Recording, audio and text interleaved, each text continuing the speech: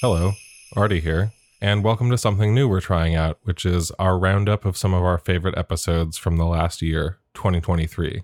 So over the holidays, and as this year comes to a close, we're releasing a Best of 2023 series. This is by no means objective and making plenty of tough decisions to leave a few favorites out, but also featuring some newly unlocked patron episodes that people have been asking for a while. So we'll be releasing one every weekday, and we'll be back with the first episode of the new year on January 8th. In the meantime, we want to say thank you to all of our patrons. It means a lot to us that we're entirely independent. We don't do ads or sponsored content and are entirely listener supported, so your support goes directly to helping us make deeply researched episodes just like the ones you'll hear this week. And if you're listening to this and you're not a patron, you can support us at patreon.com/deathpanelpod. As always, stay alive another week, and see you all in the new year. Ozempic, you know, never believe it's not so. It's magic, you know.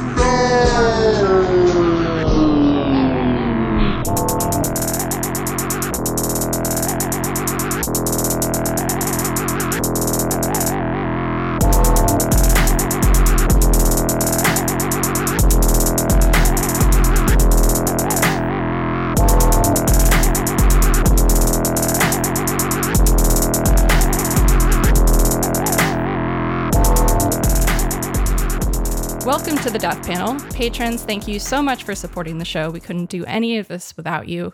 If you'd like to help us out a little bit more, share the show with your friends, post about your favorite episodes, order a copy of Health Communism or request it at your local library, and follow us at deathpanel_. So we have a really great show for you today, a very spicy topic and a very packed panel. Today we have myself, my co-host Abby Cardis. Hello. And Jules Gill-Peterson. Hello. And the three of us are joined by returning guests and fan faves, Marquisele, Mikey Mercedes, and Monica Kriete. Mikey is a writer, creator, and doctoral student from the Bronx, New York. As a presidential fellow at the Brown University School of Public Health, she works at the intersection of critical public health studies, fat studies, and scholarship on racism, examining how racism, anti-Blackness, and fat phobia have shaped healthcare, research, and public health. Mikey is also the co-host of the podcast Unsolicited Fatties Talk Back. Mikey, welcome back to the Death Panel. Thank you so much for inviting me back. I'm so excited. So excited and so happy to be here. Hell yes. And Monica, we're so happy to have you back too. Monica is a public health communicator and strategist who studies anti-fatness in healthcare and public health and advocates for addressing the structural determinants of health through widespread social change. She provides training and technical assistance to help clinicians, policymakers, and researchers understand the flaws of weight-centric health systems and imagine fat-positive healthcare and health policy. Monica, welcome back to the Death Panel. Thank you so much for having me. It is an absolute dream to be here. I am so grateful that everyone's schedules aligned to make all five of us being on this recording possible today, because we are talking about a topic that, we sort of need everyone's combined expertise to address, which is Ozempic. If you're unfamiliar with what Ozempic is, which I have a hard time imagining that this is the case and that there is a person out there who does not know what Ozempic is, but, just in case, Ozempic is a type 2 diabetes drug made by the Danish pharmaceutical company Novo Nordisk. It's part of a class of drugs that has recently become a blockbuster market called GLP-1 agonists. Ozempic is basically just a weekly injectable that works by mimicking the action of a hormone called glucagon-like peptide 1, GLP-1, which helps to regulate blood sugar levels. So prescribing Ozempic off-label and others like it, such as Mounjaro or generic semaglutide, is the latest trendy pharmaceutical product being used for weight loss. And the US has also just approved something called Wegovy, which is a double dose of Ozempic just for weight loss, not for type 2 diabetes used off-label, which is slated to also soon be available in the United Kingdom from the NHS. And Novo Nordisk operating profits are up 58% since 2017, which is the year that Ozempic was introduced. And in the last year, in 2022, their diabetes care sales, which includes Ozempic, jumped by 56%. And their so-called obesity care sales, which includes Wegovy, shot up 101%. So that's just to give you an idea of some of the scale of the demand shift over the last year. And this is not just about this one drug or these drugs. As we discussed the last time that we had Mikey and Monica on, we're living through a really important cultural moment for the medicalization of fatness. And the many varied and terrible takes on Ozempic come from both positions for and against Ozempic. And what is clearly ultimately a kind of growing trend towards, quote unquote, treating obesity like a disease. And in that framework, Ozempic features as a central component of what some are calling the, quote unquote, obesity revolution. And as I've been prepping for this episode, I've been thinking a lot about something that Jules said in an interview that she and I did for The New Inquiry last year before she joined the panel, which was about, resisting attacks on trans life through an embrace of a radical material politics that unequivocally supports trans life. And Jules, you said, quote, "In our current moment, the loudest speaking positions are egregious and excruciating and complementary in their antagonism." And that is very much also describing what we're going to get into today. Every side of this argument is a slightly different representation of anti-fatness. So we're going to talk about the different arguments for and against Ozempic to really give us a chance to talk about the broader context here, which is characterized by this complementary antagonism towards fat people. The conversation about medicalization and fatness is not about the medicalization of fatness itself, but about how and why we should innately think of fatness through a medical lens, the kind of right of the medical community to this group of people as a patient group. And also how what American culture talks about through a medical lens becomes then a problem where the intervention is pharmaceutical. Again, both for and against are excruciating in their anti-fatness, and this is the main theme here. From all angles right now, there are a couple of things happening to cement the medicalization of fatness as a new dominant framework, and it's happening kind of across the board here in what we're going to cover today. But just maybe to start us off, in terms of responding immediately to the kind of Ozempic frame and the idea of being like, okay, I have to really dig in on this. Mikey and Monica, first, do you mind talking about your number one frustrations in a lot of the approaches to this topic? Yes, gladly. I'm really glad that we started actually with Jules's quote about the attacks on trans people, because I see just so many similarities. To me, my biggest frustration, right, is this frame of like, we're trying to eliminate a condition, not a group of people. Mm-hmm. That framing is a problem. And so it's actually a short answer. That's my biggest beef with the whole thing. And if you start there, then every argument on every side falls apart, because you see that materially speaking, right, they're all promoting the same thing, which is fat people need to try to not be fat at all costs. And they're just arguing about dollars and cents. So, Mikey, what is your number one frustration with sort of how this topic is approached right now? So I've been following this since like early 2021. Yeah. And with that brings its own kind of frustration, because I made a lot of predictions about the form of this forced dichotomy of like, oh, you are either against these medications, you don't believe that quote unquote obese people should have a medical intervention to do this. That means that you give in to all these ideas about like how people should be working off weight or whatever. It's like this very much like forced health equity argument, which we'll definitely get into, I know. But it's so transparent and obvious. It's a forced dichotomy that if you are paying even a second of attention to the trajectory of conversations about medicalized fatness in the past few years, like we've always been moving towards this place, especially with and I hate to call it like the rise of body positivity, but like more like the commercialization and mainstreaming of body positivity in like this very flat way.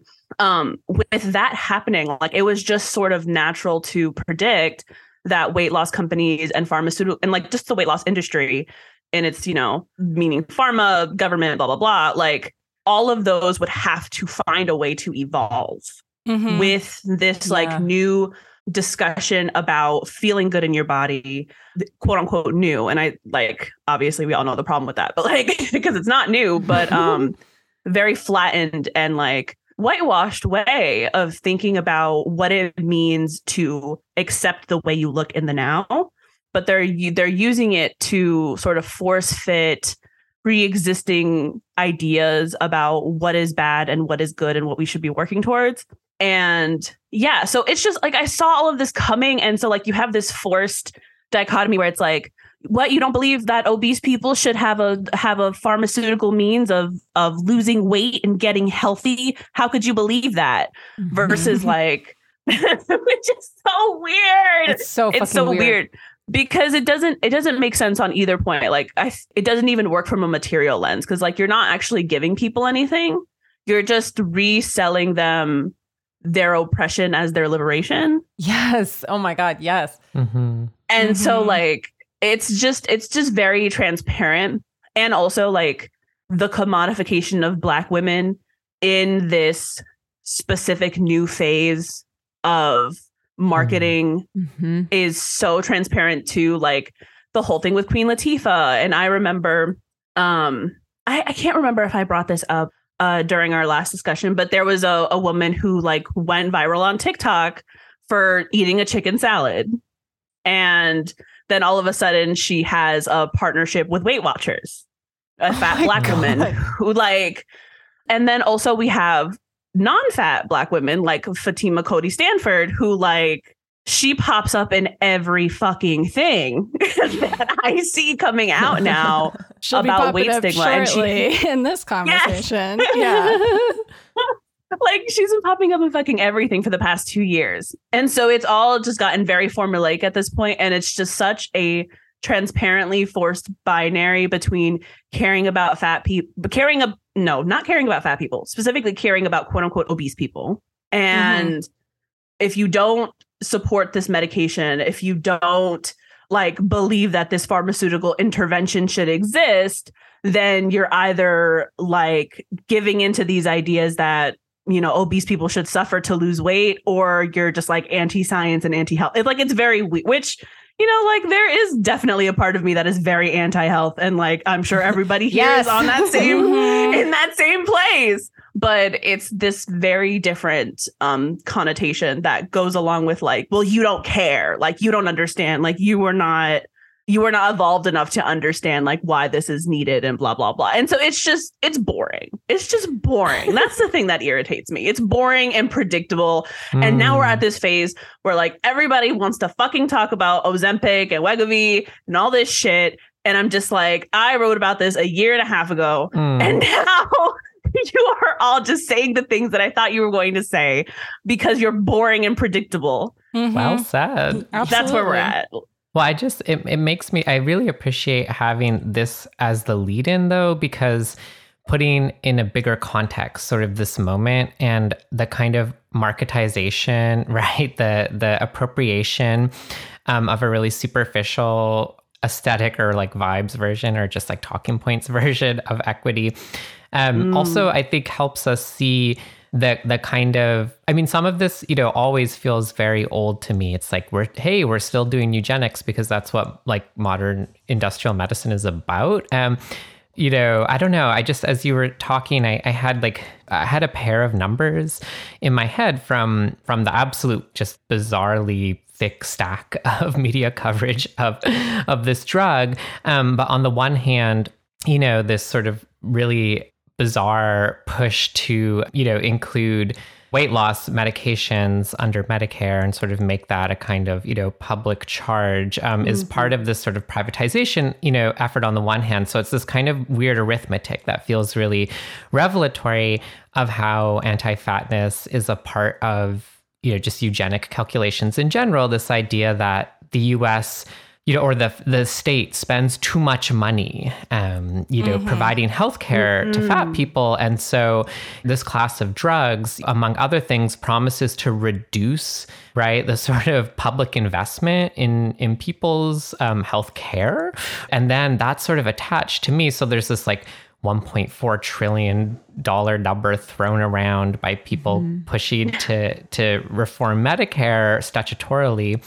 But then that's also tied to the kind of multinational corporate fantasy arithmetic here, where Pfizer's fantasy is $100 billion a year of profit from this class of drugs, right? For moving from providing them primarily to people treating diabetes to prescribing them, in order to target weight. And it just seems like just that shift there, right? This like fantasy of reducing, public expenditure in order to precisely line the pockets of private, drug companies just feels so like, ugh. Right. And like, this is the other thing, is that when we talk about the cost of fat people's care, is that often what we are talking about is the cost of long-term medical neglect and denial of care, because fat people have to doctor shop in order to find a doctor who will run like a test,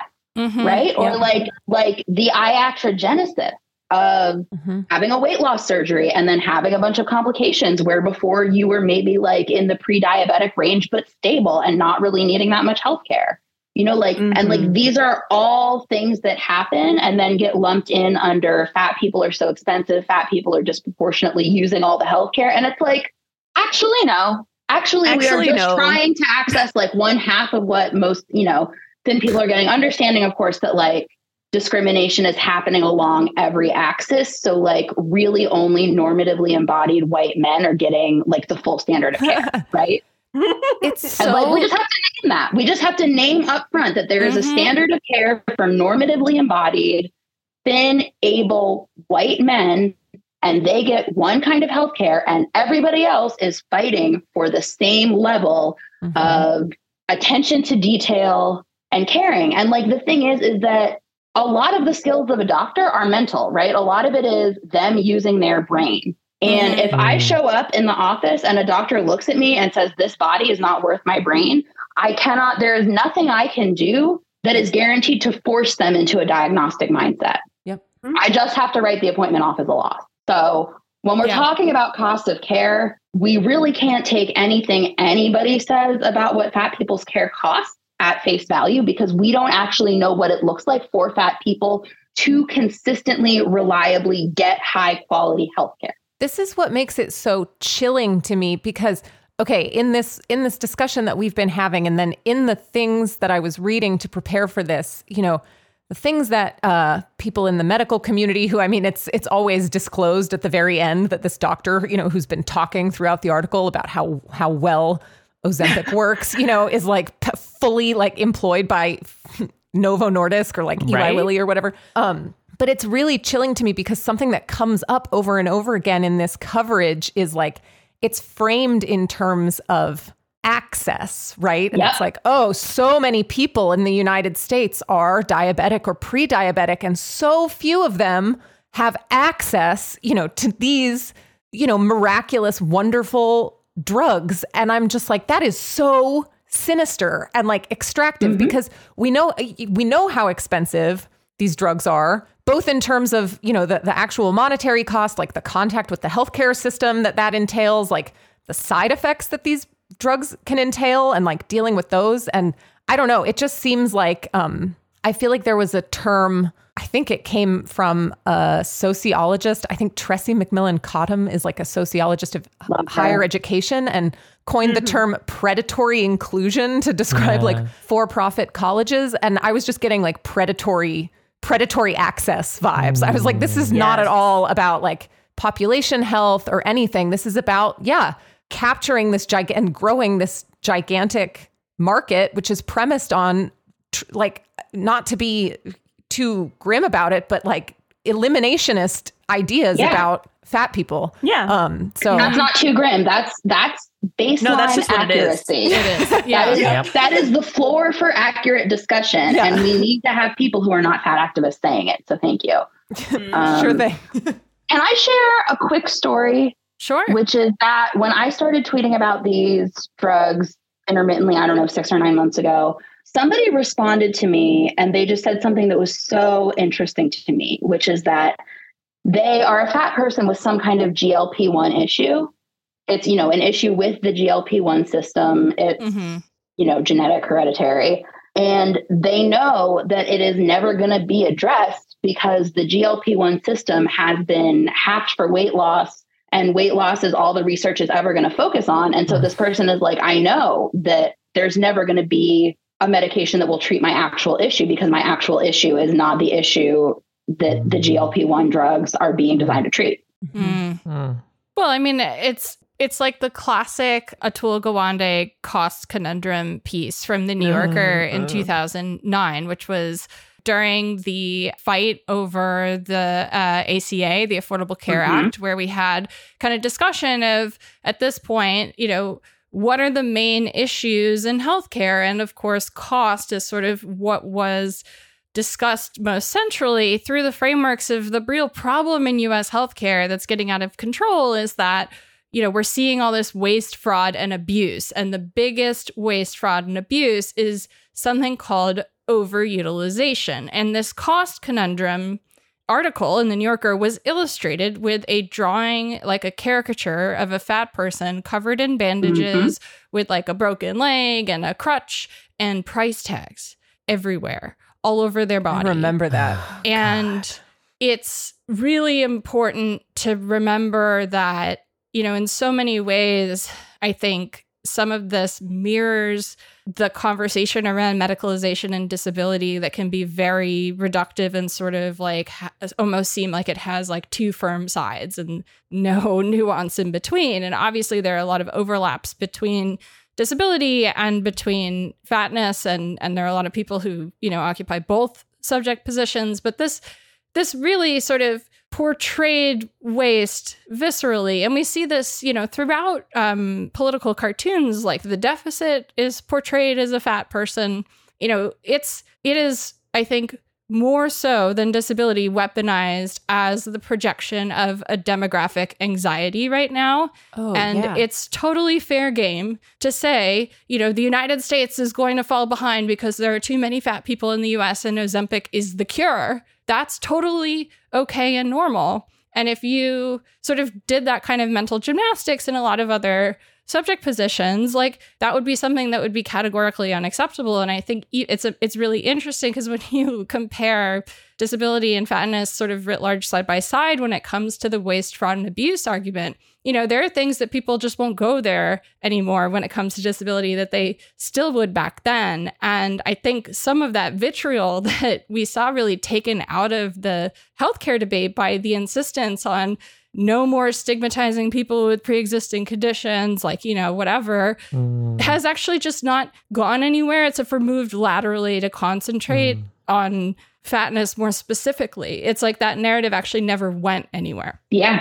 So I think first thing that we should start with is the framing of the obesity revolution. So we're going to start with some of the fors, and then we'll go through some of the againsts, because I think as we walk through some of these takes, I think the most useful thing that we can do here is respond to them using this lens, basically, that we've just discussed, and this perspective really specifically, because as we're saying, this is not necessarily a widely accessible take at the moment. And so one of the 4 arguments for Ozempic that is everywhere right now is this idea these are life-changing drugs that will cure the United States of the biggest current health issue, which is obesity, so-called obesity.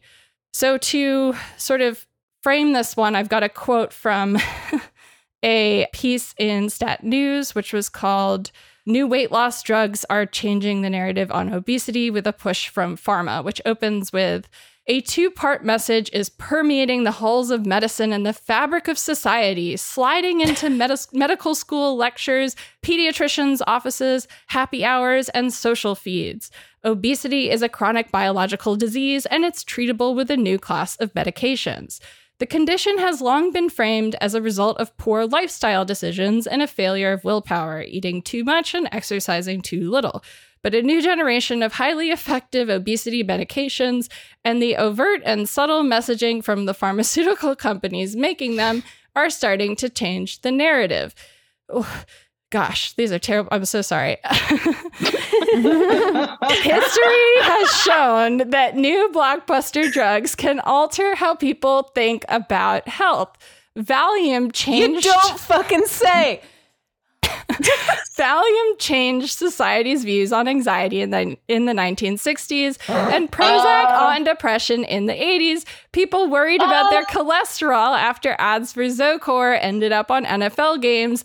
Now the new obesity drugs are hitting the market, heating up one of the biggest pharmaceutical competitions in history and raising profound questions of cost, equity, and cultural bias. And like previous blockbusters, these drugs may also end up changing how people think about what it means to be sick and what it takes to be healthy. Oh my God.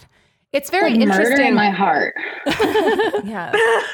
Nothing is being concealed. I actually think that like, you know, an episode about science journalism would be another episode, but like I actually appreciate that article's candor for like literally just like explaining The headline. Like, yeah, and just like what happens, right, when you conceive of or re-taxonomize benign human variation as disease. Well, you can't actually cure benign human variation because it's not disease, and so all you can do is create inducements and incentives for the chronic administration of different medications that don't necessarily have any particular outcomes at all. Like I was just thinking like, right, Valium and Prozac. And as we all know now, Americans no longer experience anxiety and depression because we have these blockbuster drugs, right? It's like, what are you talking about? You can't actually cure aspects of like benign human variation. You can modulate them, but they're not actually diseases in the classic disease model. These are metaphors gone awry that have like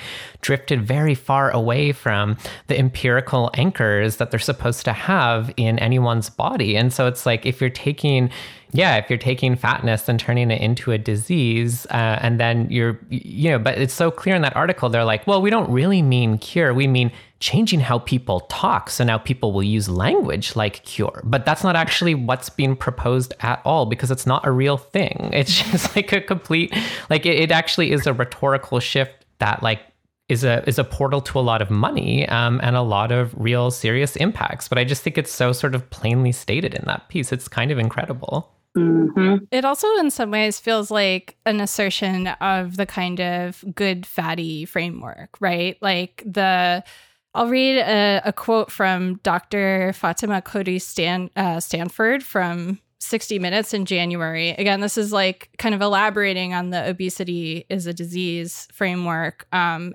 it gets a lot more explicit about the kind of role of the good fatty framework in how this is actually being communicated. So she says, obesity is a brain disease. My last patient that I saw today was a young woman who's 39 who struggles with severe obesity. She's been working out 5 to 6 times a week consistently. She's eating very little. Her brain is defending a certain set point.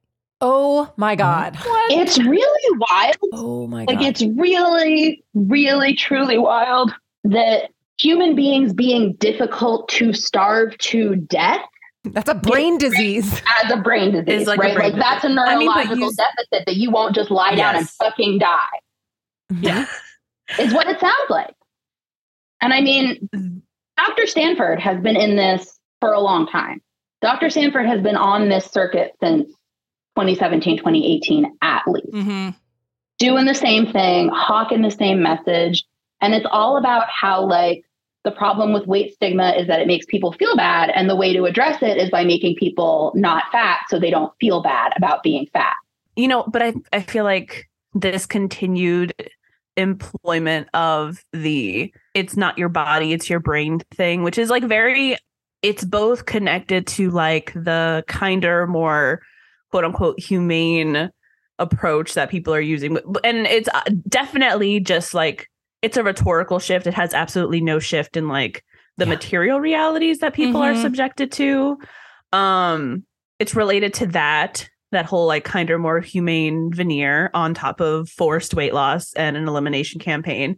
But then it's also like definitely a consequence of what Monica said, which is this thing that locates weight stigma, which is not, and even the term weight stigma, I feel like you can learn a lot about where somebody stands on the topic of fat oppression by the language they use. Like weight stigma and obesity stigma are just like these very clear flags that say like, I think that the problem is people feeling bad so they won't engage in health behaviors. And that's like all over the lit. And it's like, and to think that that's like people like Rebecca Pull, who works at the Rudd Center at UConn, like the most prominent people studying weight stigma and how it impacts people, which is just by de facto restricted to the realm of emotions and thoughts.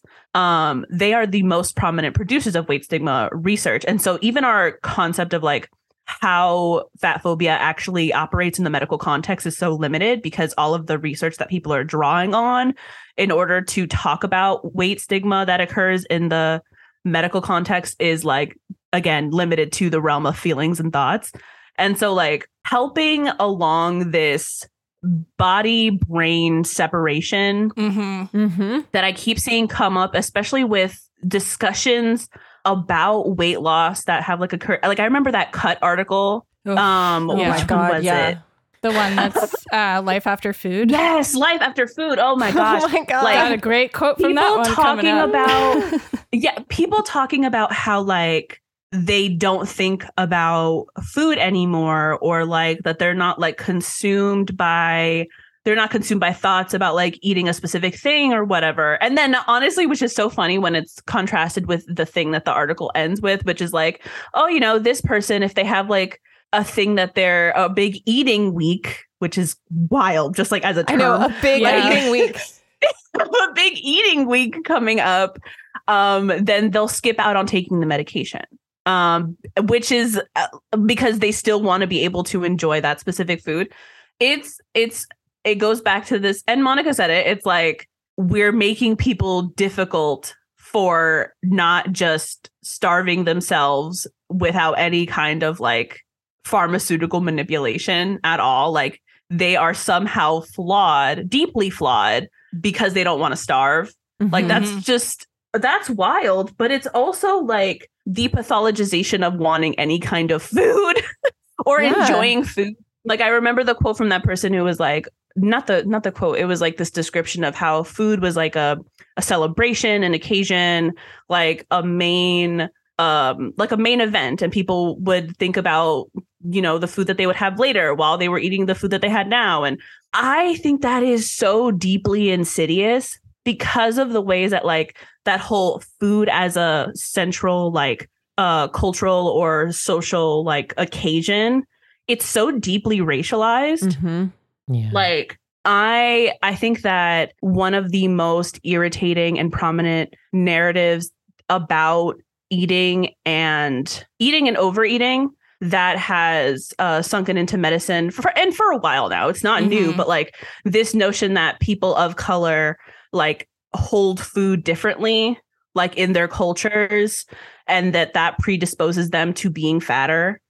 And then like the way that this has sort of been like unnecessarily demonized, like in the Cut article, like why shouldn't food be a central placeholder? The only reason why food shouldn't be a central cultural placeholder, and I'm not, and I'm saying this while also saying that I reject the framing that people of color have a different relationship to food and culture, because it's just bullshit.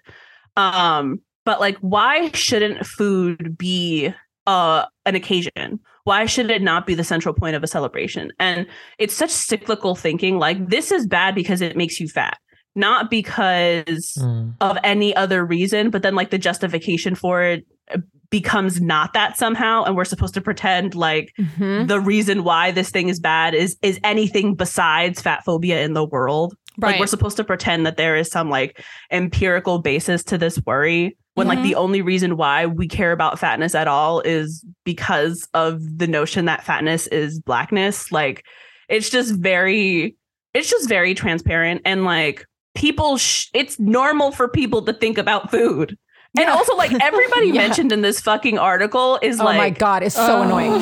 When food becomes a fixation, which, by the way, is only heightened in a fat phobic world. Like, you would not be this fixated on not eating food if eating food was not a big deal. You're thinking about food all the time. And it is because your body wants to eat, and also because you are constantly thinking about avoiding it. Yeah, and if that wasn't such a central piece of how you relate to food, then like this wouldn't be such a problem. Like, and so like the way that is just like presented and not unpacked at all is really, really, really irritating too. Well, and I feel like the thing too that's part of this frame is like, it's both reinforcing the kind of medical standard of like, the only healthy body is a body between this range and this range of BMI. And that's the body that gets healthcare. And there is a kind of like preemptive posturing that I find really interesting in Dr. Stanford's public communication, where she's always trying to like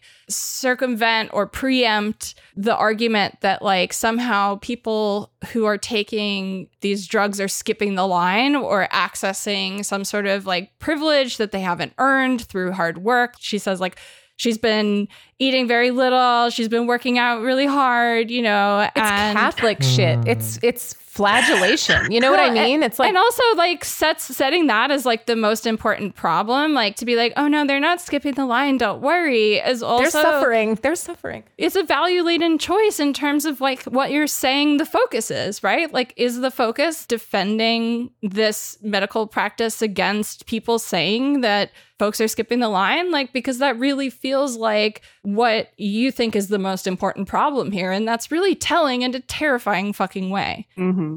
Yeah. But it's also like an example. But I also think some of that is like very intentional. Of course. Like, it's when people respond to a question that hasn't been asked. And then use that as leeway to shape the grounds under which the conversation is had. It's like, if I were to go and give a speech on like some policy and I'm like, oh, and like the problem with the policy, let's say, is that it'll end in the death of like a bunch of people. But I'm like, don't worry. Everybody will have equal chance to be killed off by this policy.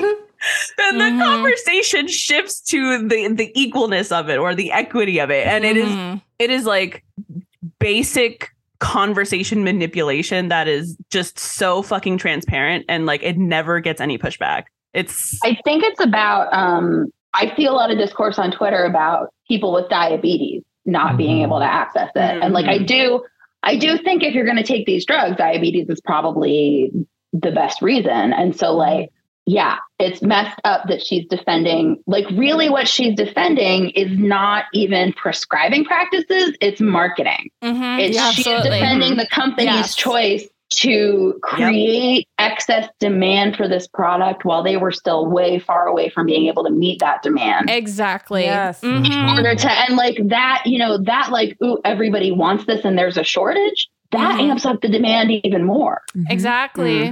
It's really sinister. And this is so key. And I think that's part of why I didn't even want us to focus on the scarcity argument, because like the skipping the line argument, that's a kind of moral hazard framework that is so fucking irrelevant also. Like the artificial. And I think just to double down on Dr. Stanford's equity frame with one final quote, but then I want us to get to the life after food article specifically. Oh, God. This is from a op-ed co-written by Dr. Fatima Cody Stanford and someone named Kelly Copes Anderson, who is the head of diversity, equity, and inclusion at Eli Lilly and Company. At Eli Lilly and Company. I love that. It's called Recognizing Obesity as a Disease, Not a Choice, is a Step Toward Health Equity. Shut the fuck In Stat up. News. Okay, quote, treating obesity and related conditions costs the United States $1.4 trillion every year. Obesity is a cause of death for nearly 1 out of 5 adults in America. First of all, What? I do not trust these numbers, right? That was a disclaimer that was made Where does the earlier. citation go? And No the citation. web page. Like that's fully bullshit. They then write, U.S. policies have failed to catch up with medical understanding in addressing this public health crisis. Without the right kinds of policy interventions, nearly half of Americans will have obesity by 2030. Again, don't trust the numbers. They write, the significance of these advancements, like the pharmaceutical injections, goes beyond treating individuals with obesity. They represent a decisive moment in shifting society away from viewing obesity as caused by individuals making poor choices towards treating obesity as a manageable chronic disease like asthma or high blood pressure. This is a crucial step in eliminating bias against people with obesity, which has hobbled efforts to address this epidemic, even as it fuels health inequity. Oh, that hurts my head. Yeah, I'm fuming over here. Fuming. I'm making such a face that my face actually hurts. Yeah. Yeah. It's like this whole framework, I think, of this sort of crucial step of eliminating bias by making sure that insurance companies will pay for these shots specifically for weight loss. Really, what is being kind of held up here and never is mentioned in the article really explicitly is like, well, how does this become a health equity issue? Because we withhold medical care from people based on their weight often. I mean, I've seen doctors that listen to this show and say, I loved the episode with Mikey and Monica. And, oh, I'm so excited. You're doing an Ozempic episode. I love prescribing this to my patients because it means they can get the surgeries they're not allowed to get because of their BMI. And it's like, that's how it's an access issue. And that's how they're playing this off. And it's just unconscionable. Right. Yeah. Like, there is no reason we can't make equipment that works for all sizes of bodies. Yes. There is no reason we can't train clinicians to work with all sizes of bodies, except that we don't want to. Yeah. Well, it's like we were saying earlier, I think a couple people mentioned this. It's the argument here is eliminating weight stigma by just eliminating fat people. Yes. Which is so ridiculous. You know what I mean? Like, that doesn't make sense on any level. And it certainly doesn't make sense from any type of authentic kind of health equity framework. But that's such a good point. You know what I mean? It's like, if we want to treat fat people, we could just do that. You know what I mean? Right. Right. But the thing that is also really notable is that it's not even just like the art, like that specific op-ed is not just framed by this like unspoken lack of access issue that is purely about will. It becomes an equity argument because of the fact that non-white people specifically are most likely to be classified as being obese. It's solely because like that is the entirety of the equity argument that is present. It is specifically because communities of color are more likely to be fat. And when you make equity into a charge that is specifically and only characterized by what non-white people are more likely to have, that's not just fat elimination. That is literally just elimination. That's racial elimination. Yeah. It's, dare I say, eugenic? I don't know. Yes. Yeah, no, I mean, It is. the thing is, right, if you look at the chart of the stages of genocide, calling a group of people an illness, it's a step. Yeah. Yeah. Organizing institutions to eliminate those people, that's a step. And we've it under we've the just been guise marinating in those steps for like decades. for so long. And it's all under the guise that they're doing what is best for not even, and to an extent, like fat people aren't even necessarily supposed to be the primary recipients of the benefits of medicalizing us. It's really it's really everybody else. It's the taxpayer. Right. Yeah, it's the taxpayer. It's the future child that won't have the fat parent. It's like all of these hypothetical stakeholders that don't actually like the relationships, like the connections that are being made in terms of who will benefit from obesity prevention, like they aren't even real. It's not a reflection of how any of these things actually work. But it doesn't actually have to make sense when you have the power to shape how the issue is discussed in public. This has become an equity issue because Novo Nordisk, their number one favorite spokesperson and an Eli Lilly DEI person, said so because they said so. And that is why it is now an equity. It's the same thing as like this pitting people with diabetes against people who are taking this for like elective weight loss. Yeah. For whatever reason. Yeah. For whatever reason. I mean, the reason I think is clear, which is so interesting because even that, like people with diabetes against people taking it for elective weight loss, even that is fake, right? Because people taking it for elective weight loss are not fat. But the community that gets scapegoated as the ones taking it for elective weight loss are being characterized as fat. So that's like baseline level, like it's already fucked up from there. So then you have fat people being coded as people taking it for elective weight loss when the choice to engage in weight loss is never actually elective for us. Like whether or not you want to or don't want to, you will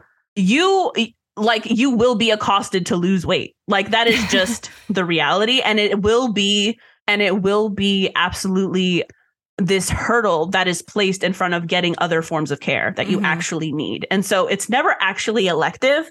Fat people are being scapegoated as a group taking it for elective weight loss when we're not actually getting to opt into it with any amount of like actual autonomy. And so it's all just like this. It's all just it's this deliberate manipulation of how medicine actually works for fat people. And I'm just like very irritated at how people have accepted these. And like to an extent, I can't blame people that much because I think that if you aren't following these issues as closely, it's very hard to figure out like what is bullshit and what is not, especially when people are increasingly employing these equity-based arguments. It's like equity is supposed to be good. Caring about people of color is supposed to be good. Like all of these things that are supposed to be good that are being used for bad. Like it is very hard to parse those things out as bullshit if you don't have all of the context. And when you live in a society that holds up weight loss as this absolute good, it's extremely hard to parse that out because to do that, you would have to have already reached the conclusion that forcing anyone to lose weight for any real reason instead of giving them the actual thing they need is bad. Like you would have to have already reached that conclusion. And most people haven't. And so they don't have the tools to like parse these things out. And that allows for entire industries and the people and like the entities in them, like Novo Nordisk and like Eli Lilly, to manipulate the public's understanding of these issues. And it's just really fucking insidious. And I want to fight Fatima Cody Stanford in a cage. Like I want to go cage match. Like it is because it is so because she is the queen of she didn't invent that method of like making it seem like you're doing a good thing when you're actually like a fucking goon being hired by an industry. Like she didn't invent that technique. But like I always think back to when I was first looking her up and like doing research on her. And there's this weird like commentary or article on the AMA website about her like ending the obesity shame game that came out in 2020. Oh my and God, like in it she mentions that a colleague that she's known for 35 years has always been standoffish towards her because when they were like 5 or 6 years old, she came up to her in a dance class and said that she was fat. Like, I always go back. And it's the weirdest thing to like know about a person like that. Fatima Cody Stanford, like so many years ago, went up to a colleague. If this is at all real, because it really just sounds like the kind of anecdote that you throw in when somebody's interviewing you in order to like explain the way you are. But like it's like to know that like she called a future colleague fat when they were children in a dance class and has now made it her career to shill for the weight loss industry and is using that as like color in her backstory is just like very odd to me. Like, this is all just fucking bizarre. I'm just like, why? It's bizarre. The whole thing is just bizarre. Whew. It is, but I really appreciate, I think it's so important to underline like how here, right, part of what's happening is that equity is sort of the matrix in which, you know, the symbiotic relationship between an elective relationship to the tools of medicine or the resources of medicine and a structurally imposed regulatory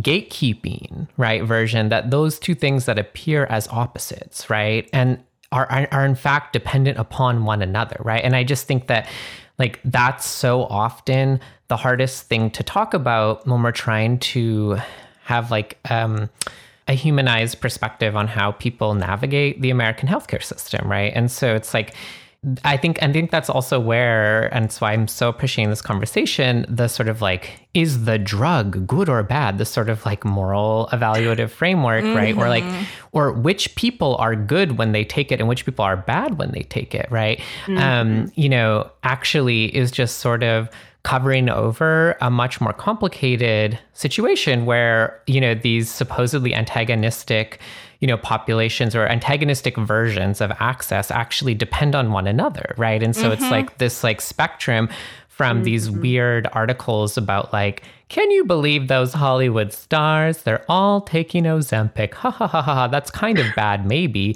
To the like, you know, to the deserving patients with diabetes who deserve this, right? To the patients who need to learn to want to take this drug, to, you know, and that's like all of these things are actually existing in a relational web, right? The sum total of which is like eugenic, market-driven, neoliberal healthcare in the United States, which is a way of making these decisions about what populations don't just get to live and die, but like how, under what conditions, you know. And I think, again, it just strikes me that this is so often the kind of conversation left out when health is being politicized, right? It just has so much resonance for me with similar questions about, you know, trans healthcare in this moment where it's like, yeah, what are we talking about? Like some people get things, you know, and they're seen as elective, and other people have to prove that they're medically necessary and have to go through a bunch of bullshit that, you know, intensely regulates their lives and is harmful.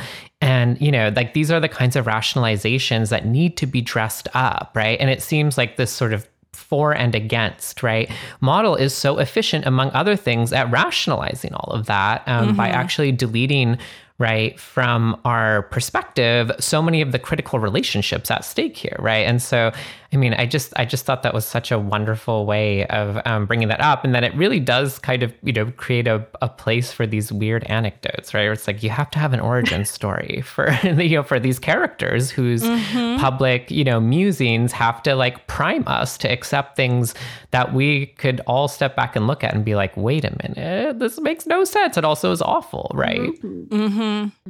Totally. I have one little thing that I just want to pick up on what Mikey said about we're doing all of this in place of giving people what they actually need.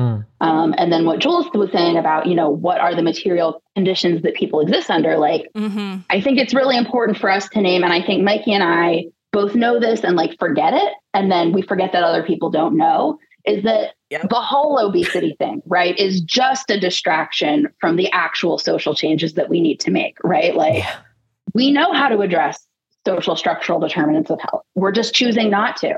So we're distracting everybody with this and trying to, you know, neoliberally put the blame back on individuals. It's like because there's a pandemic that nobody's dealing with, and we're all just trying to figure out why we feel so weird and bad. So let's blame the fat people, or let's blame the trans people, or whoever. Mm-hmm. Mm-hmm. It like doesn't go said often enough, I think, and it really does sum up kind of like the bottom line here of these first 4 frames, or like 4 Ozempic frames. The idea of like, these are life-changing drugs. This is going to cure the United States of a number 1 health issue. Everyone deserves access to these drugs so that we can make everyone thin to combat anti-fat stigma. Combat weight stigma. Yeah, like those 2 for Ozempic arguments, the purpose of those arguments is to make you look away from exactly this point that you're making, Monica, which is that ultimately the conversation about obesity at all is in and of itself constitutive of a intentional intervention that is meant to distract you and tell you that a different problem is going on, that is entirely then mystified through various mythologies into this kind of moral landscape where we start to see the siloing and the layering of like, oh, well, here is deserving patient group A. They're the real diabetics. And here's, deserving patient group B, which is, the people that really need to lose this weight. And then here's the people that are, taking the drugs away from them. And here's the people who are making the drugs themselves. And it's this entire web. And the more that the siloing happens and the more that the finger pointing happens, the more fracturing and zero sum we start to see the conversation. And the further and further and further and further we get away from the actual real point, which is that this is all saying, look away from the very obvious things that we can do and refuse to. Right. Like look away from the third leading actual cause of death in the United States. Yeah. Actual cause of death, not made up cause of death. Yeah. And so like, is Ozempic good or bad? Like, I don't know, but I'd prefer to see that money spent on ventilation and masks. Mm-hmm. Yeah. And this brings us to our, some of our moral framing arguments, the idea that these drugs are not just like a product, but a God-sent potential society-wide innovation, a game changer that will save ourselves, society, and the economy from the productive drain of fatness that is absolutely worth all the risks and side effects, which really kind of characterizes this article that went around a lot from The Cut, from New York Magazine, which we've referenced, the Life After Food piece that Mikey mentioned. It's called Life After Food, a diabetes drug has become an off-label appetite suppressant, changing the definition of being thin and what it takes to get there. This is a brutal read. There are so many bad things that I could have pulled from it. It was difficult to pick, but the one that I think is most important is this moral frame that emerges, this baptism by injection, which is a direct quote. Oh my God. Okay, well, I'm Jewish, so I hate that. So to quote the article, they write, quote, "The basic mechanisms of these drugs are not new. The first GLP-1 drug, exenatide, was approved for diabetes in the US in 2005. It was greeted as a revelation. Improvements came quickly. Quote, there were just gasps at the American Diabetes Association's scientific meeting when results for liraglutide, another GLP-1 drug, and a forerunner to Ozempic was announced, says Dr. Robert Gabe, the organization's chief scientific and medical officer. Quote, cheers and some standing ovations. It was dramatic. Then it continues, from a medical perspective, their effectiveness is thrilling, and patients welcome them with practically religious reverence. Paul Ford, who has always struggled with his appetite, wrote in Wired, quote, where before my brain had been screaming at air raid volume, there was sudden silence, quote, once he was on one of these drugs. Quote, at an office, I observed the stack of candies and treats with no particular interest, he wrote. Quote, the sin, gluttony, the New York Cut author adds, quote, is washed away, baptism by injection. So, kind of the ultimate expression of a lot of these things that have been very subtextual and some of the other quotes that we've been talking about. But this article in the Cut, it's worth noting, I think, is incredibly graphic. It's gets through, a number of people's difficult experiences with Ozempic. It contains like the anecdotes that Mikey was mentioning. And it opens with this anecdote from an actress named Allison that the author is meeting for coffee in Midtown. And she has an almond milk cortado or something. And she quote, looks like an Instagram version of herself, but in real life. And they quote this person saying, somebody once told me I had a size 0 personality and they assumed that I was thinner than I was. We don't talk about it, but everyone knows it. Thin is power. And that is kind of the justification of the suffering. And it is very Christian in this, like, kind of like, you've got the suffering, or Catholic. Was it, Abby, that you mentioned this is all very Catholic vibes, because it's the suffering and it's the punishment and it's then the earning of. It's the extirpation of the sin through suffering. It's like the redemption of the sin of being hungry, of like needing food for your body to function. Right. I mean, this is kind of like if what we were talking about earlier was sort of cementing the idea that a healthy body is one that is not fat in a firmly kind of clinical sense. This is one that reifies the thin body is not just good, better, and more of a moral actor, but there is a feeling of like that this article is writing about this drug in terms of giving people access to power, and that's part of what the author also finds so alluring about this as a possibility for the kind of society-wide intervention that could allow everyone to look like an Instagram version of themselves, but in real life. It's really pretty horrific. But I do think it's worth talking about for a second these kind of ways that it's being framed specifically as a intervention in what is a moral hazard. Mm-hmm. Oh, man. I just wanted to say we haven't said the phrase Protestant work ethic in this episode yet. And that is like 1,000,000% right. So with Der that, Geist Mikey, des Kapitalismus has entered the fucking chat.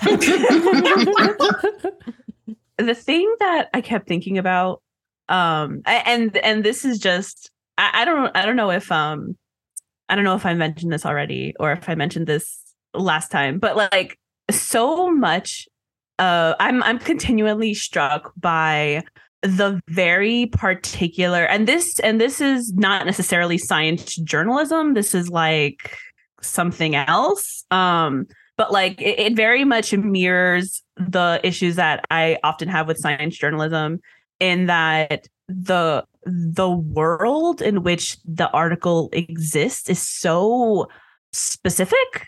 Like, and also like, it's like, this is a world where apparently nobody talks about thin being power, but the relentless pursuit of thinness somehow doesn't constitute that discourse on its own. Or like the relentless, like social and professional fat exclusion that happens is somehow not an obvious depiction.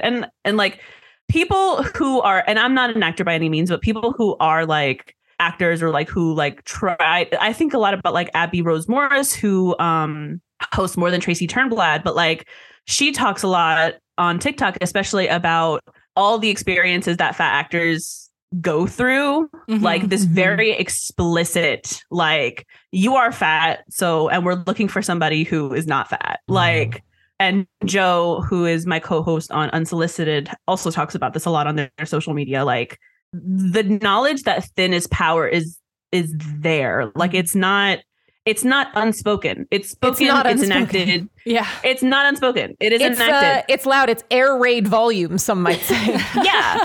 And then the other thing is that like the world is also so limited, and that the only fat people that exist are people who are like plagued by these hunger pains, like this desire to eat fucking everything in sight. And I'm going to say this, and I'm going to try to tread lightly, because I don't want to reinforce like I don't want to reinforce something that I see happen a lot in fat political education, which is this sort of pleading that not all of us want to eat like that. Not all of us want to eat like that. Like there are fat people who eat healthily, who have proper appetites that are the right size. Right. Ugh. Like, I don't want to reinforce that. Yeah. But there is, it's very clear that the only fat people who exist in the world of this article are people who are plagued by this unending hunger that, one, I think is incredibly indicative of like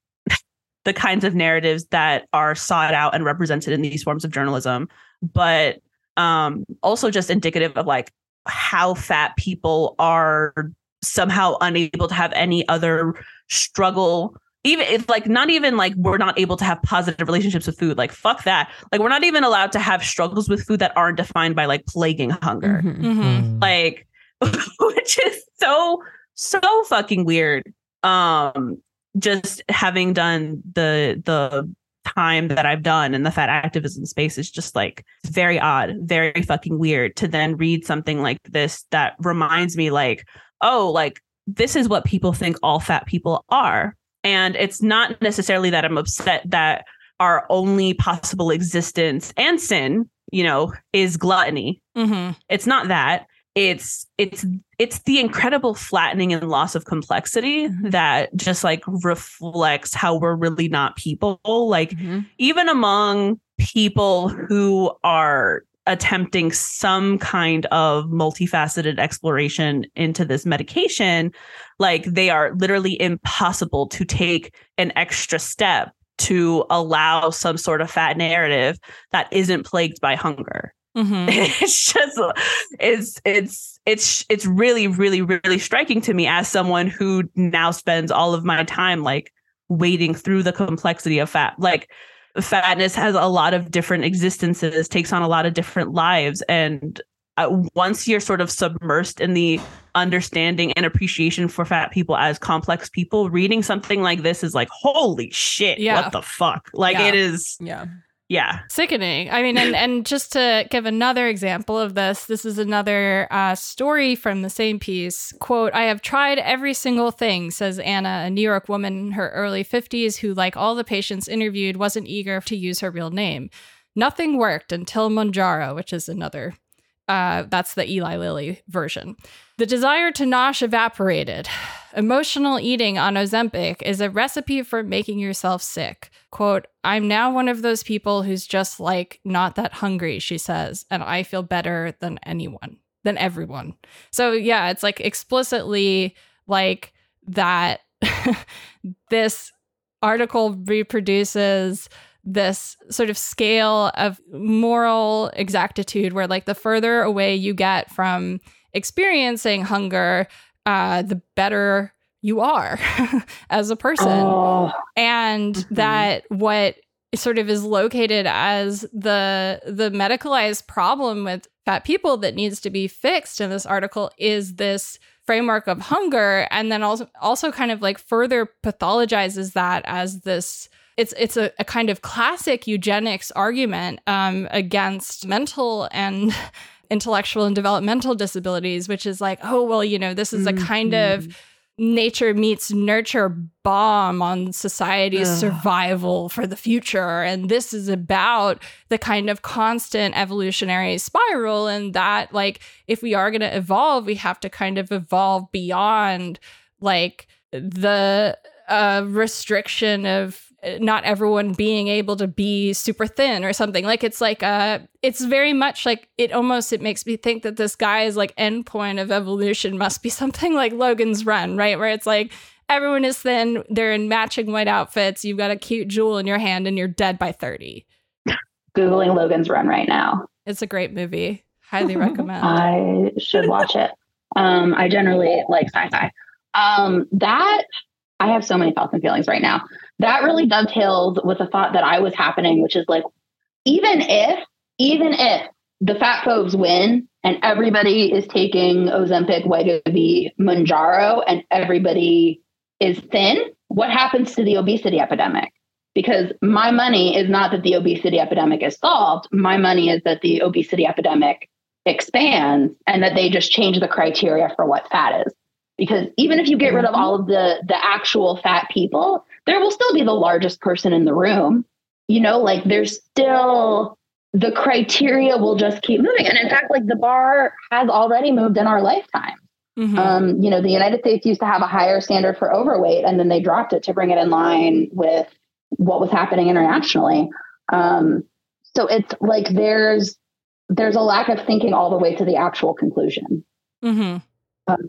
The other thought that I was having was about what Mikey was saying, that, you know, fat people are only allowed to exist in this state of like complete abjection with their hunger. And like if fat people aren't sharing a disordered eating narrative, they're not welcome, they're not invited. And the disordered eating is what is getting passed off as fatness. Like fatness and disordered eating are being presented as synonymous. And then what happens is people are not getting care for an eating disorder, they're getting obesity drugs.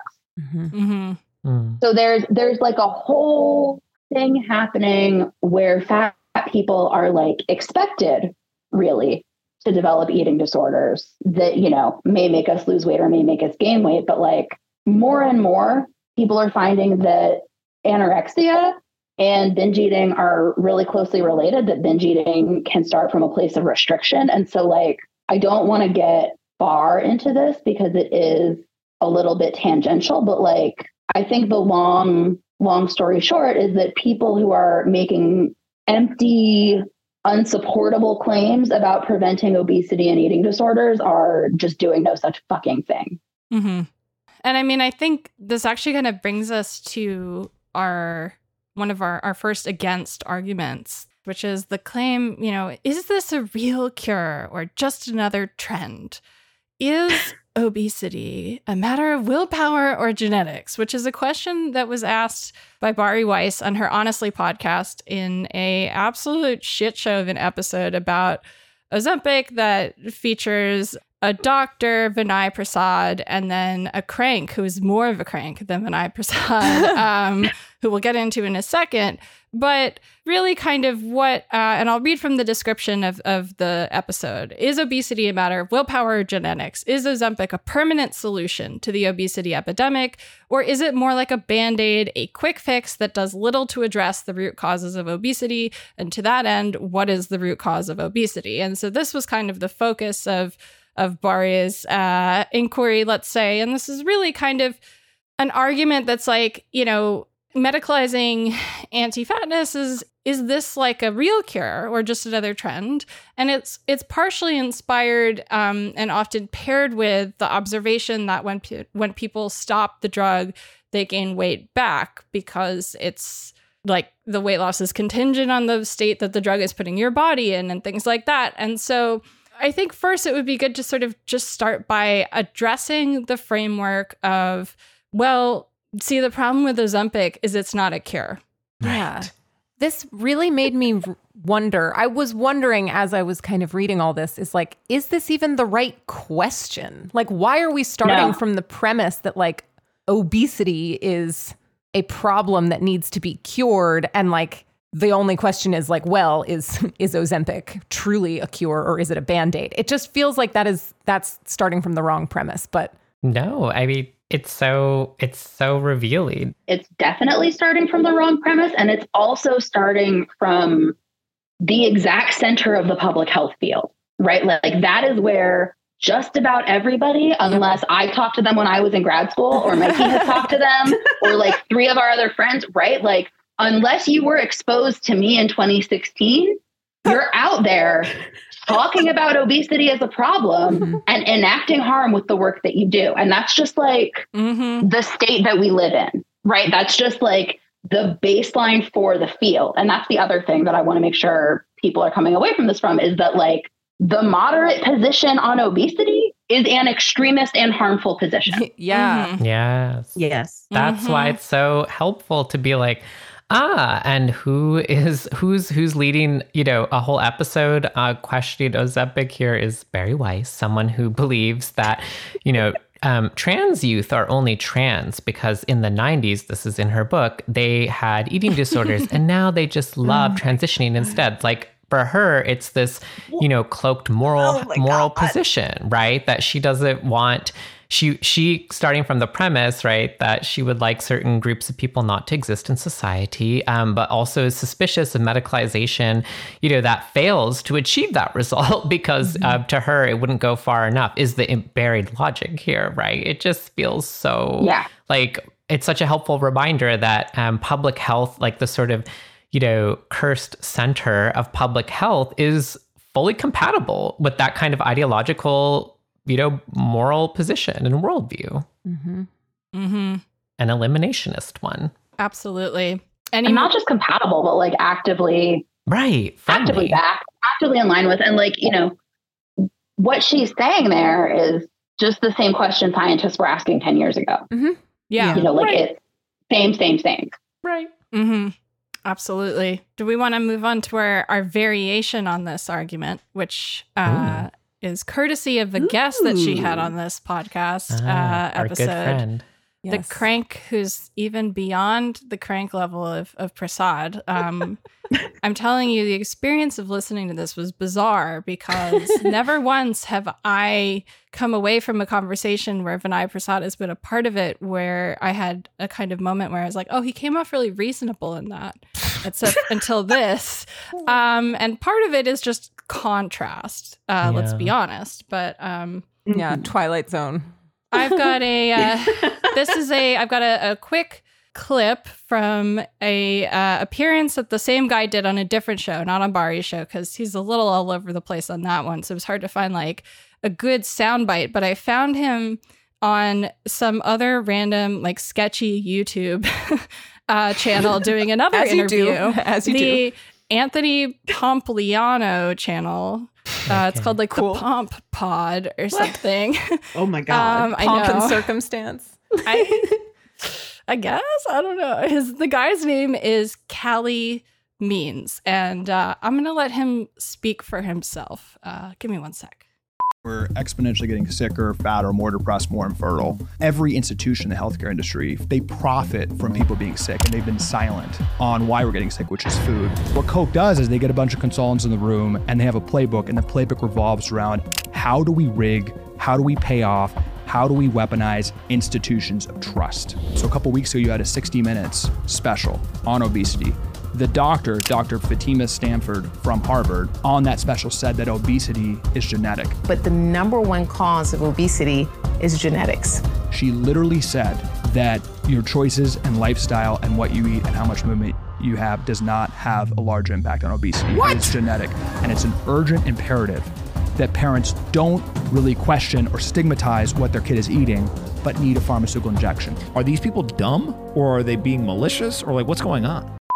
Oh my God. The music is like reality TV show level. Oh my God. Okay. That is like the podcast, or I don't know, the YouTube video version of a meme floating around a Facebook group about what? And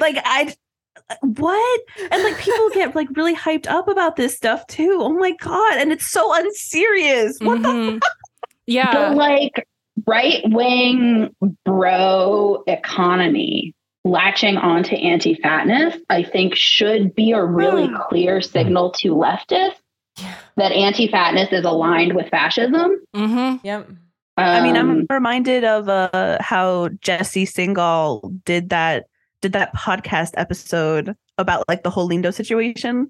Oh my God, I forgot about that. Like, why are you paying attention to this? That was like my first sort of clue about what was going to come, about like, you know, like the overlap between like anti-trans and anti-fat sentiment that like we really see now, like at its extreme, I think. Yeah, I mean, and this guy is just, you know, a total like the problem is seed oils asshole who himself was like a pharmaceutical lobbyist and a lobbyist for big companies. And so, you know, I would say this represents like the far sort of conspiracy theory critique of what exactly is going on here. And I think sometimes when you talk about like okay, like part of the problematic intervention that this drug is doing is it's trying to medicalize a population that doesn't need to be medicalized in this way for this reason, to ends which do not align with making that person's life better, but align with the bottom line of the pharmaceutical company who owns the patent to that product, right? Like there is a version of that critique that I think it's really important to just note goes in this direction, that critiques Ozempic and critiques the medicalization of fatness, not for the reasons that we all do or have discussed for the last hour plus, but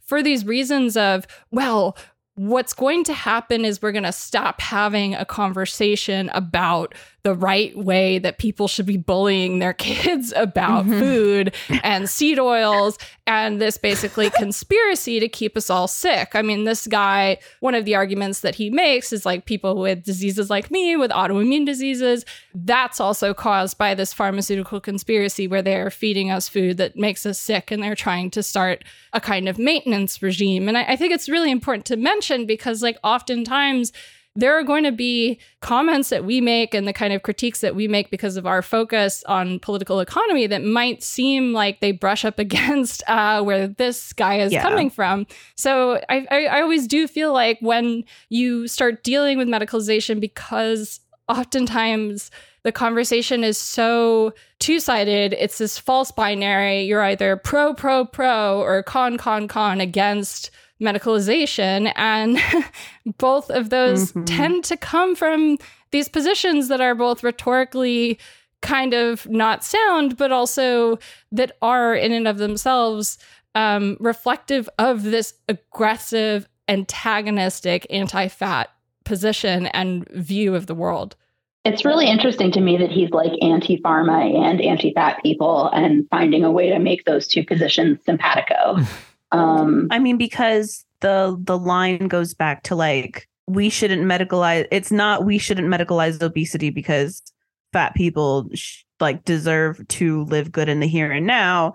It's we shouldn't medicalize obesity because fat people are irresponsible, and their lack of willpower and fortitude is allowing for the furthering of like some grand pharmaceutical conspiracy. Like that's what it goes back to. It's so oh my God. It's like you do constantly run into these places where it seems like if you're arguing about the complexities of medicalization, that you end up in this weird place where you could, if you're not careful, end up aligned with these like absolute ridiculous, like Russell Brand style, and not to mention, like still like ultimately eugenic like ideas, super eugenic of health, and like oh man, I'm so tempted. Monica, do you think that Rachel will be mad at me for bringing up the AOA? Because I really want to right about now. I don't think so. Okay. So our but I'm not her. Friend, I can't speak for her. I don't know. This will probably be a patron episode, so we can always like cut it out of the main one, and you can ask her permission. Okay, because the thing that I was gonna say was, but part of the way that you can like parse those things and is this, if you don't have all of the context, like we're sitting around here, like we can parse this out. But like for people who are struggling with that, I think what is important to look at is the material reality, like what are the material impacts of this? What does this actually do with regard to fat people? And like that's where Rachel's work on the anti-obesity assemblage comes in, because you stop sort of assessing these, you know, whatever intervention on fatness is being proposed, whether it's medicalization or not medicalization. You look at the impact of how you look at their impact on fat people. Like, does this lead to a reality in which fat people can exist, or does it lead to a reality in which they are eliminated?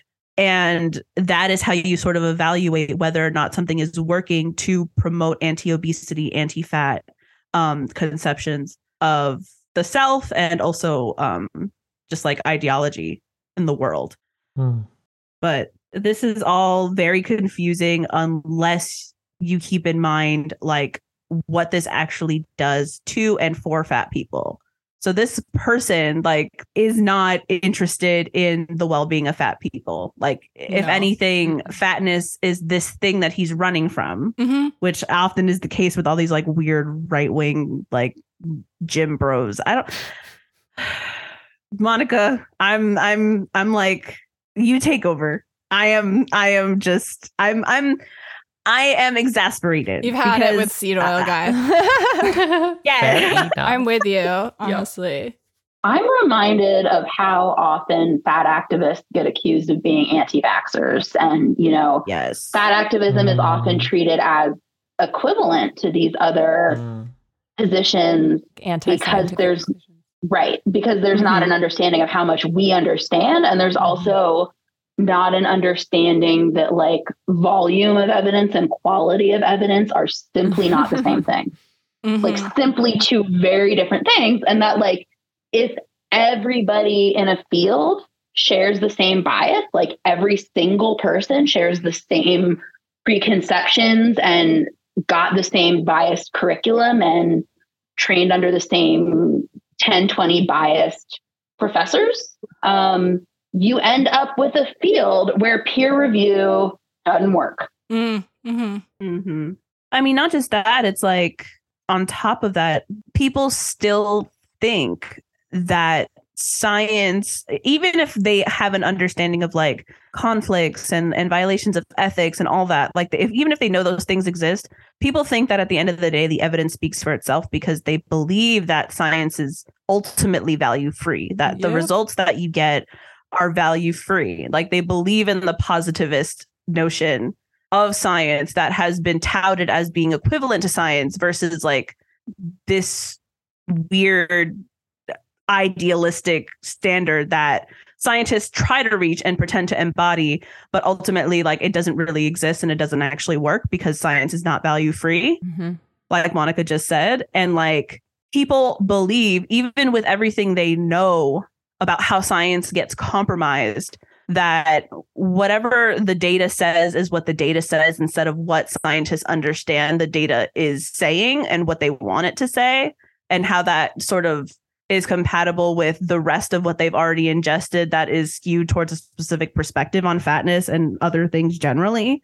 And like, so that's how we get this notion that fat liberation or an anti-obesity perspective is anti-science. Like that's how we get to this point where fat activism is seen as anti-science, because it is ultimately in opposition to what science is espousing. But if science is seen as the standard against which things are evaluated, and when I say science, obviously I'm talking about what Monica just like characterized science as, this like incredibly biased and skewed and compromised practice that has been sustained over years and years and years of time, in which like the concept of fatness is anything but deadly and pathological is like, it's made impossible by how the field has sort of closed ranks around this one concept of fatness.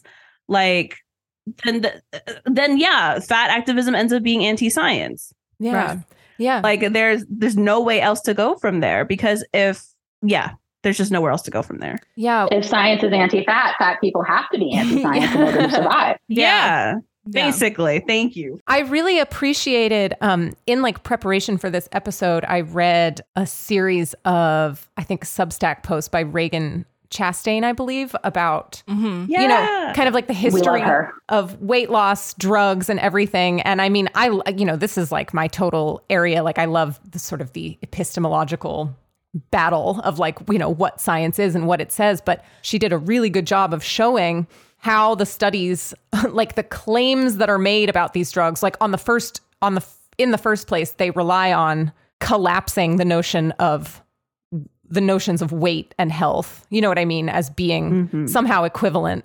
But in the second place, these studies are designed with like pretty small sample sizes, very short time frames, very selected populations. And when you read the language, that these companies are using to describe the results that they're getting from these studies, the language is perfectly molded to fit the study designs that they've made. You know what I mean? It's like, well, like we say people that these drugs work incredibly well at like lowering, weight or lowering HB1AC, within the first 6 months. Like, and that's, I guess, true, but like these studies rarely look beyond 6 months. They rarely look at what happens when people go off these medications. Like these studies have tons of loss to follow up because people don't tolerate these side effects that they can experience from these medications and stuff like that. And I don't know, that was just a very interesting thing to me because I'm always really interested in how the sort of tools and methods of science are used to construct, kind of narratives about these things. And I'm sort of losing my my point here. This is not quite as relevant as I thought it was going to be when I started out, but I really appreciated those posts. It is. No, it is. No, it is. And just to give another example, I was going through like the major weeds in prep for this, and I, set it aside for another day, but I pulled this like meta-analysis that was looking at the GLP-1 drugs like up against the other type 2 diabetes drugs. Because I was trying to figure out like, are these substitutes that people are being given because of shortages like comparable? And if so, how? Like, what's their relationship to each other? And the thing that was so fucking infuriating was that this meta-analysis and many others show that the most common like increased risk factor of the GLP-1 injectables is like study dropout, participant dropout. So like it's prevalent that it shows up as a risk factor where like one drug's category is like genital infections, one is pancreatitis, and then this one is study dropout. Like that should tell you something about the quality of the evidence. And then they say things like, oh, these side effects were experienced in less than 1% of patients. And it's like, okay, well, is that like the 100 people that you originally enrolled or the 20 that were left? You know what I mean? Like after everyone dropped out, like, okay, fine. Like, and this is not unique to the GLP-1 studies. No. This is pretty much every weight loss study is losing a quarter or more of their participants. Yeah. Like way more loss to follow up is tolerated in weight loss studies than almost anywhere else. Because if you wanted to keep 90% of your participants, good luck publishing anything. Yeah. Right. Because the things they expect people to do are not reasonable. Yeah. Mm-hmm. Yeah. And the people, I mean, again, just to inject, I guess, some epidemiology into this discussion, like it's for anyone, I guess, who's not familiar about like what loss to follow up is, it's when people drop out of a study, and that can really bias the results of a study if the people who drop out are different in some way than the people who stay in, right? If the people who are dropping out are, maybe older, maybe have a specific kind of health problem, whatever, like then you're not getting any information about how these drugs really do work in these people other than that they're causing, side effects or they're difficult to take or something. And people just don't want to do it. So like that is, I mean, that severely compromises the validity of the findings from these studies. And I just kind of want to make sure that like listeners who aren't as immersed in the world of cohort studies or whatever, get that. No, it's so important to make clear, like the Ozempic revolution framing is a marketing scam. Mm-hmm. Yes. I want to go back to what Abby was saying, because the other thing that I want to say is that people who drop out of weight loss trials may also just not be losing weight. Yeah. Right. Like there are a lot of reasons that people would drop out of a weight loss trial that then the people who are left, it looks more successful. Yep. Yeah. We actually have an episode that touches on that with Reagan coming out very soon. Sounds like we might have to have her back to talk about her history of weight loss drugs. So let's talk about final thoughts here. I think we've done a really good job sort of covering the full range of the different sort of themes that wrap around this argument, which ultimately, again, are just different representations of the same position over and over. Maybe Mikey and Monica, do you have any concluding thoughts or things that we didn't get a chance to talk about that you really wanted to talk about today? I can't believe that the answer to this is no, but the answer to this is no. It's a no for me, dog. That was a deep cut. I have one little thing. Go for it. I just wanted to sort of say that, like, we've spent a lot of time talking about, the I guess, like the narratives around these drugs, and also like the ways that we just like we don't really know that much about what happens when people are on these things for long term. And this is a drug that is designed for the long term. It is supposed to be it's supposedly designed for the long term. Yeah. And I mean that to say that like it stops working when you stop taking it. So if you want to sustain this weight loss, you have to stay on it. And thinking about that sort of uncertainty, that sort of deliberate ignorance around the long-term impact of these drugs, I'm thinking about that in relation to the way that our uncertainty around these medications are, one, being sort of washed away by the consensus of health professionals and researchers and industry and government that have sort of embraced it and are planning to fast track approval for drugs like these in the future. And sort of the way that like that definitely has implications for the AAP guidelines that are going to be exposing younger and more vulnerable people to the reach of these medications. I'm so glad you brought this up. Yeah, because like we don't know what the long term. So this has obviously not been studied in children.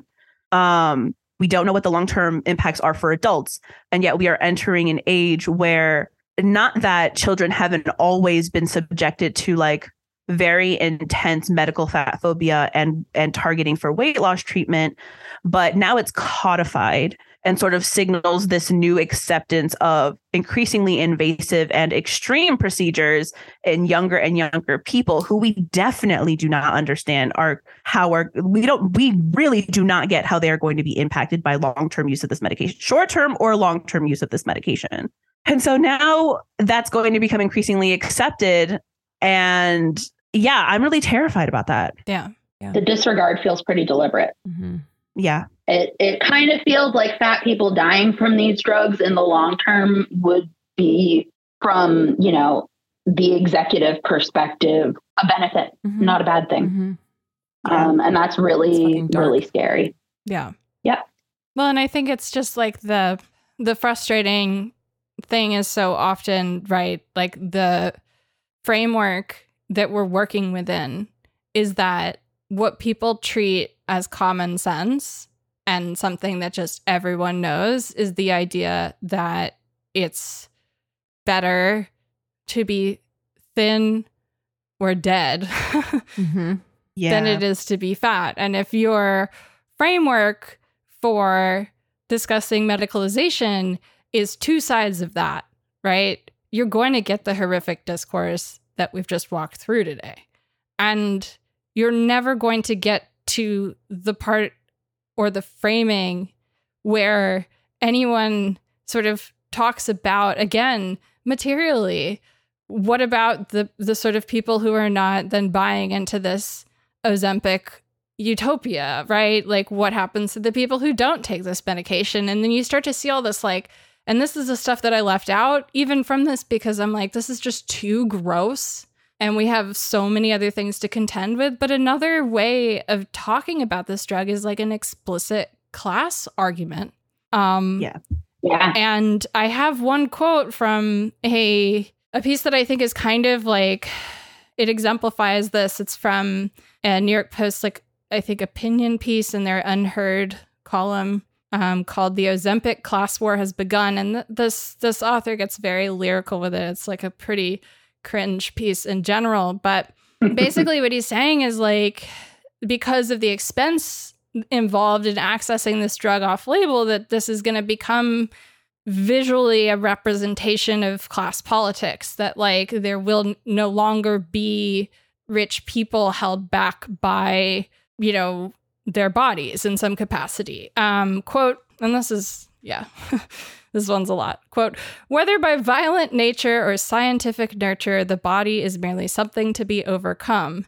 And if you've the money to opt for the latter, why wouldn't you? In the meantime, those of us doomed to remain mere humans can only watch this process unfold while the rich become superhuman, consigned to increasingly rare, quote, normal bodies that are both temples and tombs. The middle class must study this journey from the sidelines, watching on as a vast array of battered, bloated, and ruined bodies are left in the wake of a transhumanist train that goes in only one direction." Okay. Yeah. So, it's I like, don't know what that person was trying to accomplish, but I don't think they did it. Yeah. I don't even, I mean, this person, like that op-ed is like very like this, like they are a lifelong strength athlete or whatever. yeah. And they're very into body optimization. Like they very clearly buy into that. They even use that term. Yeah. But like, yeah, this It's is not the inability to conceptualize not taking Ozempic if you had access to, like, the literal inability Yeah. to imagine a human being making that choice that really jumps out at me. Yeah. And I think it's important to remember that is taken as a given, right? And I love how Reagan, it says, like, I tell doctors they're not allowed to bring everybody knows to my evidence fight when I'm like training doctors on this. But this is one of those examples where we see this kind of common sense consensus like really weaponized as being the baseline starting point. And if this is going to be allowed to remain our starting point, then we're always going to be looking at these bullshit fake equity questions and these framings, which essentially are just variations of the same argument that the goal of society should be organizing together to make a world where fat people don't exist. And I personally refuse to like allow that to be everyone's bottom line, whether they agree or disagree on Ozempic. That's bullshit. Not okay. Not happening. Not here, at least. If we're gonna, God, it's just because that really is ultimately it. Like, we allow the terms of debate to remain in this narrow sphere because it's treated as if a kind of everyone knows framework is superior. And again, this is also reflective of like, and completely uncritical of the things that it reflects within broader society, culture, eugenic policy making, education. Again, like the conversation about Ozempic isn't about Ozempic at all. It's about the ways that anti-fatness is embedded structurally within a lot of the ways that we think of the world and what matters in the world. And that's like, unfortunately, not a super obvious fact to some people, but it's very obvious in the way that they talk about things. Yeah. I'm sitting here nodding, but you same. can't see me on a podcast. Yeah, same. Any final takeaways, any affirmative sort of visions of like what an actually good take on Ozempic might be if we want to leave someone with a take? I mean, There's nothing new about Ozempic, and the only way to help fat people is to actually help them. Love that. Cosign. I think that's the perfect bottom line. I think as long as you are framing a population characteristic as a disease, you're going to waste a lot of time and you're going to waste a lot of money and you're going to hurt a lot of people. Absolutely. Yep. I think that's the perfect place to leave it for today. Mikey, Monica, so great to have you back again. This was like the best way to talk through some truly awful shit. I'm grateful. And again, I'm sorry for all the quotes that I pulled in today because God. But it's important. It's important to hold things up to ridicule. Yeah. Agreed. Yeah. Absolutely. And boy, are these people showing whole ass. Am I right? Nonstop parade. If you want to follow cheeks on cheeks. Exactly. If you want to follow Mikey, she is at Marquisele on Twitter, and Monica is at FattyMPH. Again, patrons, thank you so much for your support. We're entirely listener funded and couldn't do any of this without you. Mikey and Monica, thank you so much for joining us again. So nice. Thank you. It was so fun. Even the terrible subject matter, though, it was still fun. Thank goodness. And listeners, if you'd like to help us out a little bit more, share the show with your friends, post about your favorite episodes, order a copy of Health Communism from your local bookstore, or request it from your local library, and follow us at DeathPanel_. We'll catch you later in the week in the main feed. As always, Medicare for all now, solidarity forever. Stay alive another week.